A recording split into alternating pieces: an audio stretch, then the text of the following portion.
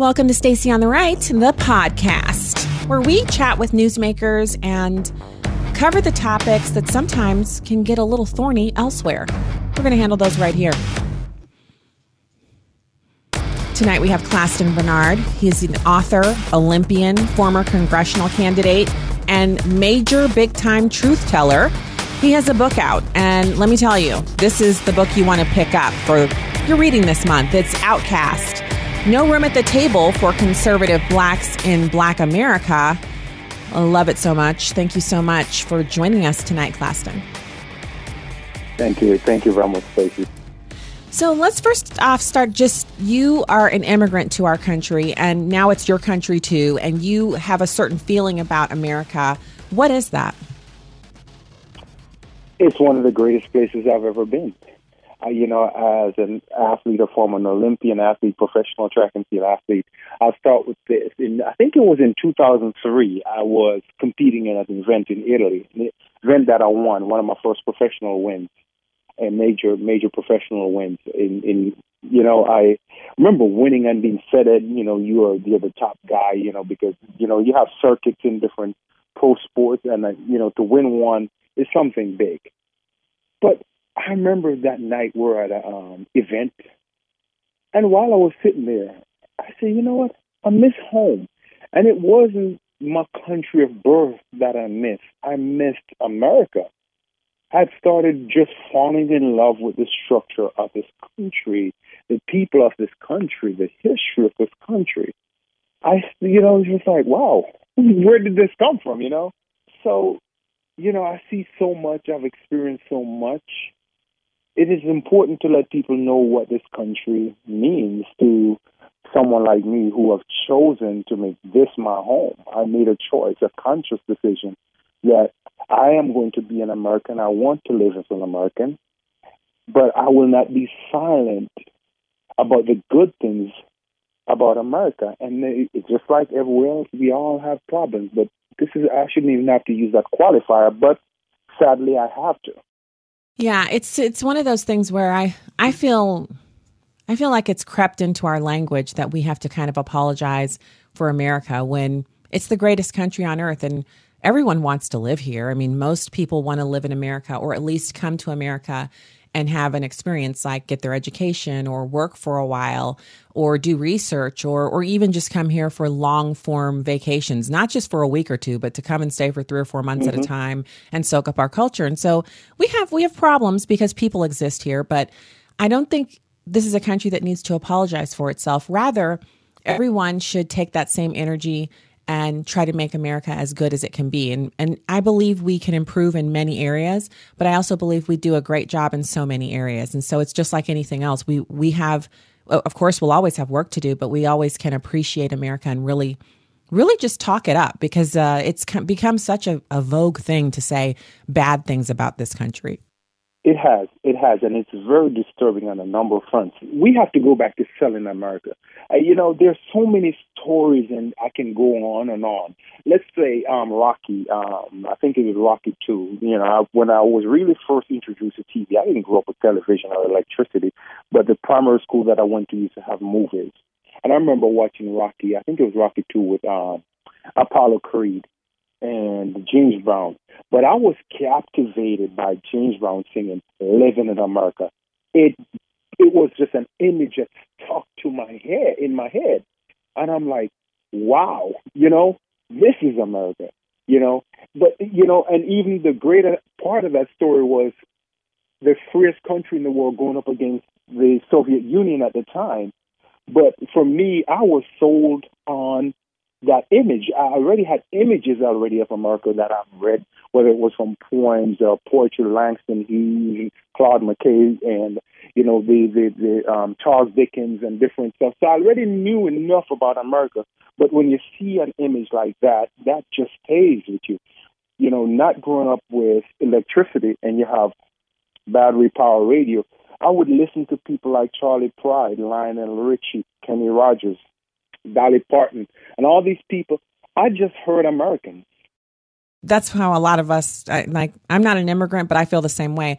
I feel like what I see all over the place is I see a lot of people who love this country, but it's almost like it's not okay to say that. And I'm a little exhausted by that, but I'm still willing to kind of get out there by myself if I have to and say how great America is and how blessed we are to be here. Like we have to have that attitude. I'm blessed to be American. That should be every one of us. We should at least be able to say that. Yes, that's the thing. One of the things people miss, and just waiting in one of the controversies, the kneeling of the flag. As a kid growing up, watching the Gulf War, we knew what Saddam Hussein, I was still living in my country of Jamaica, we knew what Saddam Hussein represented. There was no illusion as to who we wanted to win the war. But there's a powerful symbol in this country. It's not ethnicity. It's not a person. It's a thing. But it's a flag. When you see that flag, you knew exactly what it represented as a foreigner. And people miss those little things about America. When I could see a flag like that, I saw that, I knew exactly, even if I was watching a movie, the minute you saw a helicopter with an American flag, you knew that was freedom. Well, I think that's something for us to kind of ponder on, that's the image that we have around the world and that we need to live up to it. I want to talk to you, Klassen, about your book. It's your book from 2018, but it's still very relevant today because we're still in the same situation. In your book is called Outcast, No Room at the Table for Conservative Blacks in Black America. You talk about the ways the Democrat Party has misled and outright manipulated Black voters, the fallacies of the modern construct of race, and that's where I go full stop.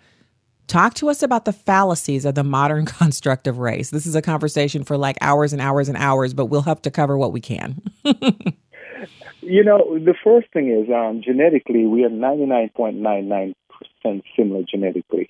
If you want to round it up, we're like 0.012% different. The melanin and the keratin content, hair color, eye color. They're in a way superficial, but they're intrinsic. You can't separate them. There's a superficiality to it, but there's also intrinsic worth. I am black. Like I say, I'm Negroid. Some people might not like that term, but that's how I was raised. And that's intrinsic to how God made me. It's who who you see when you see me. But beyond that, the racial construct gained a lot more influence during Jim Crow, or not even before. It was before Jim Crow, after the Darwinian theory came about, where they were pretty much trying to say blacks were inferior. The slaveholders in the South, this is my interpretation, especially was trying to hold on to slavery. They needed to justify treating blacks as subhuman. So they bought into these theory. You can look at this, and I say I have great evidence for that because the vice president of the Confederacy, Alexander Stephens, actually, his thing was blacks were inferior, deal with it. The Constitution recognized it, which it did. The Constitution doesn't recognize race in the way that he was talking about. And that created a lot of the basis for the Dred Scott ruling and also the Jim Crow laws that later came about. Because if you can dehumanize a group of people, then you can justify having unjust laws that treat them as subhuman. And today, we are kind of going down that same pathway. We're trying so hard. I don't have to look, I look at myself in the mirror, I know what I am. But what's in my heart? Well, we hope that it's going to be that something good is in your heart. But I think there's the other issue we have is in your book, you talk about this construct, but you also mention, that the title speaks to this, that Black Americans, if you're conservative, you kind of get put out of the camp from the Black community. And it's something that even as prevalent as Black conservatism has become, there's still an element of Black Americans feeling as if you're a traitor if you're a conservative.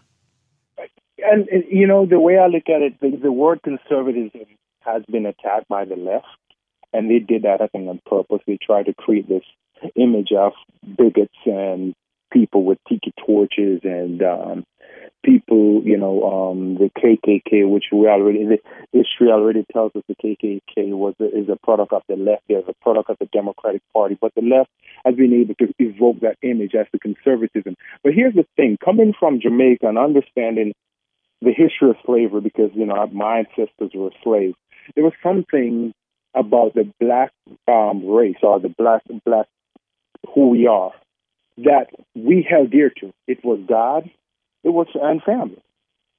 Before we had the opportunity for education, and we were able to adapt to wherever we go, wherever we went to, we were able to adapt.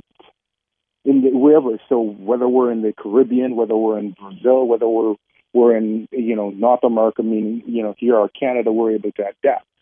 And conservatism, like we saw from Frederick Douglass or Booker T. Washington, two of my favorite American heroes, came from that mindset that you hold dear to God, you hold dear to family. And once we were able to obtain freedom, we pursue education. And even before we were free, we knew what it meant to be educated. So there's a natural conservatism to the descendants of African slaves. And somehow, the way I look at it in a cynical way, the left has been able to say being a conservative is selling out to white culture. Well, there's no such thing as white culture technically. There's Western civilization that encompasses, a lot of Caucasian or different people. But this whole, and I see there's also an issue. I don't need you because you're black to speak on my behalf. I need you to speak on my behalf because I'm a person that deserves to be treated like anyone else, right? The Constitution or our founders recognize that all men are created equal. Because at the end of the day, it's truth that matters. And I think we've gone off course. We've really gone off course. I'm seeing bickering between even black conservatives as this issue. I want to go back, if I have the time, to talk about the attacks that have been on Ben Carson, Condoleezza Rice, and different individuals that have distinguished themselves, and I'm sure you've had to deal with that. Myself, have had to deal with that. And we're gone off course. We're trying to see who's more authentically black. I want to know who's more authentically human. Who will fight for the unborn? Who will fight for those people who are struggling? Who's more authentic in fighting for justice? That's what I care about. Yeah, and that's also what we're called to care about as Christians. So, God mandates that we, instead of looking at the outer man, we look at the inner man. And we can tell if a person is fighting for the right things if we look at the particular things they're fighting for. And specific to that is fighting for the unborn. You mentioned that. To me, it's like our number one fight, because as a community, people who identify as black, I say that because there's so much now. Like, there's so much room for different interpretations of what a black person is. But in the traditional sense, if you're a black person, then you're a part of the history in our country that has brought us here. It's a history of victory over adversity, but it's also one that's marred by a continual intersection with Planned Parenthood and their insistence on removing life. And they've removed a huge portion of the black community from America, almost 40%. That's a huge population reduction. And if we were talking about 40% of all the puppies in America being aborted or killed or somehow sacrificed, there would be we would see puppy mills or wherever this was happening would be burned to the ground. They would not stop until it was ended. But since it's people, well, we need choice. We need this, we need that. That's how I measure whether or not a person really lives up to that standard, is if they think that's okay or if they are willing to fight against it like I am. There was a projection, I think from the 1800s, if the black population continued to grow, up to 2000, it will be over 100 million people by now. I can't, I have that written somewhere, but, don't hold me hard and fast to that. But there was a projection at some point. And Planned Parenthood has been able to really stop that. And, again, you look at the origins of Planned Parenthood. Who was the driver behind that? Margaret Sanger. She didn't like black people. She thought black people were inferior. She thought black people shouldn't be a part of the West, this great American experiment. But more than anything, life is sacred. And we phrase a woman's right to play God as a choice. You don't get to decide who lives or who dies. Sadly, the people who are making those decisions are the same people who are given that opportunity to live. I don't ever think do they ever think about that?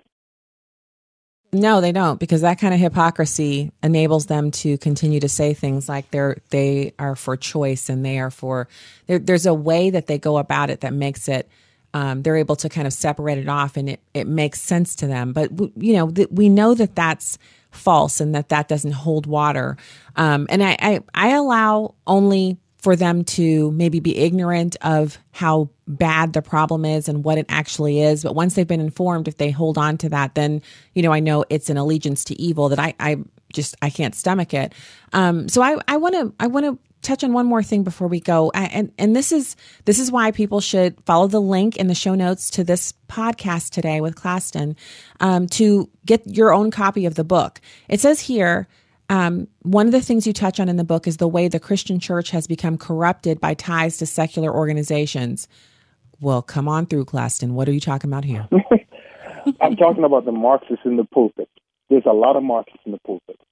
That's a problem. Again, in the book of Acts, I think this is 26:17, it says we're created in one blood. The founders of this country that they have tried to make look like monsters recognize that all men are created equal. The pastors tried to frame suffering or victimization in the Hegelian way, or the Marxist way, the class or racial struggle. So my thing is it the cross or is it Karl Marx? Because when blacks' back were up against the wall, they were on their knees crying out to God. Not Karl Marx, not any atheistic philosophy, not any pantheistic philosophy, not anything but the Christian God. It was that strength that people were able to stand on in the face of everything. And even if you want to talk about the Nat Turners or the Denmark Vesey, they saw that slavery was wrong because what they were reading in the Bible. Well, and without them, we wouldn't have abolished slavery. That was it was a Christian movement to abolish slavery, and without it, it would still be flourishing in America. We know that. Yes. We can see across the world where there is no Christianity, like in the Middle East, there is still slavery, and it's still a part of the culture, and it's still accepted. It's still lawful. It's not the same in Christian countries. So we do have that history. So I as we're closing out here, you also mentioned in your book, The Truth, Black Americans Need to Know About the Current Political System. What is that truth? The truth is you shouldn't belong to any political party. You should, first of all, be loyal to the contract, the compact that you have, the U.S. Constitution. Now, I'm a Republican because the Republican Party actually aligns, a lot of what they're about aligns with what I believe in. Now, the politicians, that's another thing. But you should not be that predictable that 90% of people vote one way and then you expect that things will get better. There's no country that works for anybody. When one group of individual or one ethnicity is voting one way and their lives get better. I can, we can go to the ghettos of Jamaica. It runs the same way because the people vote the same way. Now, I know we're not in Jamaica, somebody might say, but we're seeing the same thing in here in this country. It's true. So the thing is, again, Frederick Douglass, even though he was a dyed-in-the-wool Republican, he didn't just want us, or even Booker T, he wanted us to be able to understand who we were as individuals first. They both wanted us to understand that and be able to make decisions. In the capitalistic system works because we have options and choices. I don't like what you have. I'll go buy that person. But for some reason, we have majority of blacks in this country believe that somehow we're going to get the best of everything if we continue to vote one way, irrespective of supporting the most godless Marxist philosophies. They continue to align themselves with godless white liberals. I'll say that out there. And they expect that someone from the other side is going to come and want to be comfortable around them. See, a lot of times you are looking to say the conservatives don't want to interact with us. But you have to look at who are you supporting, who are you interacting with on the other side, who are you giving your support to, who are you giving those people, they embrace ideologies that is strange to the conservatives. So the idea here is, and I love that you're highlighting the fact that it's not allegiance to a political party. So you can be a member of any party you want, but it has to be an allegiance to the ideas, because if you believe in what the Constitution guarantees, because the Constitution doesn't give us our rights, it just guarantees them, and it holds the government apart from infringing on our rights. And when you believe in that, then if the Democrats should suddenly be the party of pro-life or limited government, or the things that you believe in, your ideals, then all of a sudden now it's okay to be a Democrat. Now, it's not okay for me to be a Democrat right now, but if the Republicans were to suddenly flip, right, if they would change their ways and their party platform would no longer adhere to Scripture, it's not perfect, but it definitely is, better in comparison than the Democrat Party platform, then I would be in a position where I would then say, okay, it's not about being a member of the GOP for me. It's not about the party itself. It's not about the elephant and the red, white, and blue and all of that. It's nice, but it's not about that for me. It's because the party platform lines up with what I believe about America, what the Constitution says. And for me also, scripturally, it lines up with what Scripture says for the most part. So I have made those checks because I care about those things. And if those things were no longer true, then I would not still hold to that party because it's a part of my identity, because being a Republican is not a part of my identity, not at all. I think you're articulating that, and it's something that's so important for us. I hope your message continues to go far and wide. And I'm so glad you could join us today on the podcast, Claston A. Bernard. The book looks amazing. And you can find the link at the show notes at Stacy on the Right. Stacey, you just summed me up in one with that last closing. I have to, wow, that's it right there. I'm not selling my Christian beliefs out. And I can sell the Constitution out because the Constitution, as an immigrant, is where I found my voice, my strength, and my ability to be an American without a fear of anything. The Bill of Rights, gives me confidence. It's amazing. This is what I long to see. And, just to close out, the title of my book, Outcast, No Room at the Table, we're in Christmas season. When Mary and Joseph was looking for a place to shelter, there were no rooms. There were no rooms anywhere, no rooms in the inn, they couldn't shelter anywhere. And I was looking to have conversation. I had all this knowledge. I've been studying and reading American history and everything. And I would try to have conversation with blacks, and they would just push me aside and say, you're speaking white people talking points or, all this kind of stuff, and you're supporting white supremacy. I could not find anywhere. And that's why I ended up writing the book, to have a conversation, to start a conversation. Well, now we're having it. And I think it's been a lot of people like yourself, whether they're immigrants as you are, or people who, are natural born citizens. The conversation that we're having right now with leaders across the country of every background is the one I've been waiting for probably over 10 years. I've been waiting. And now that it's here, it's so great to see, and so great to have you talking about it with us. Claston A. Bernard, thank you for joining us on the podcast today. Thank you very much, Stacey. I appreciate everything that you have done. Oh, thank you so much. And that is another episode of Stacy on the Right here on Family Vision Media, familyvisionmedia.org if you want to find out more about what we're up to. Until next time, God bless.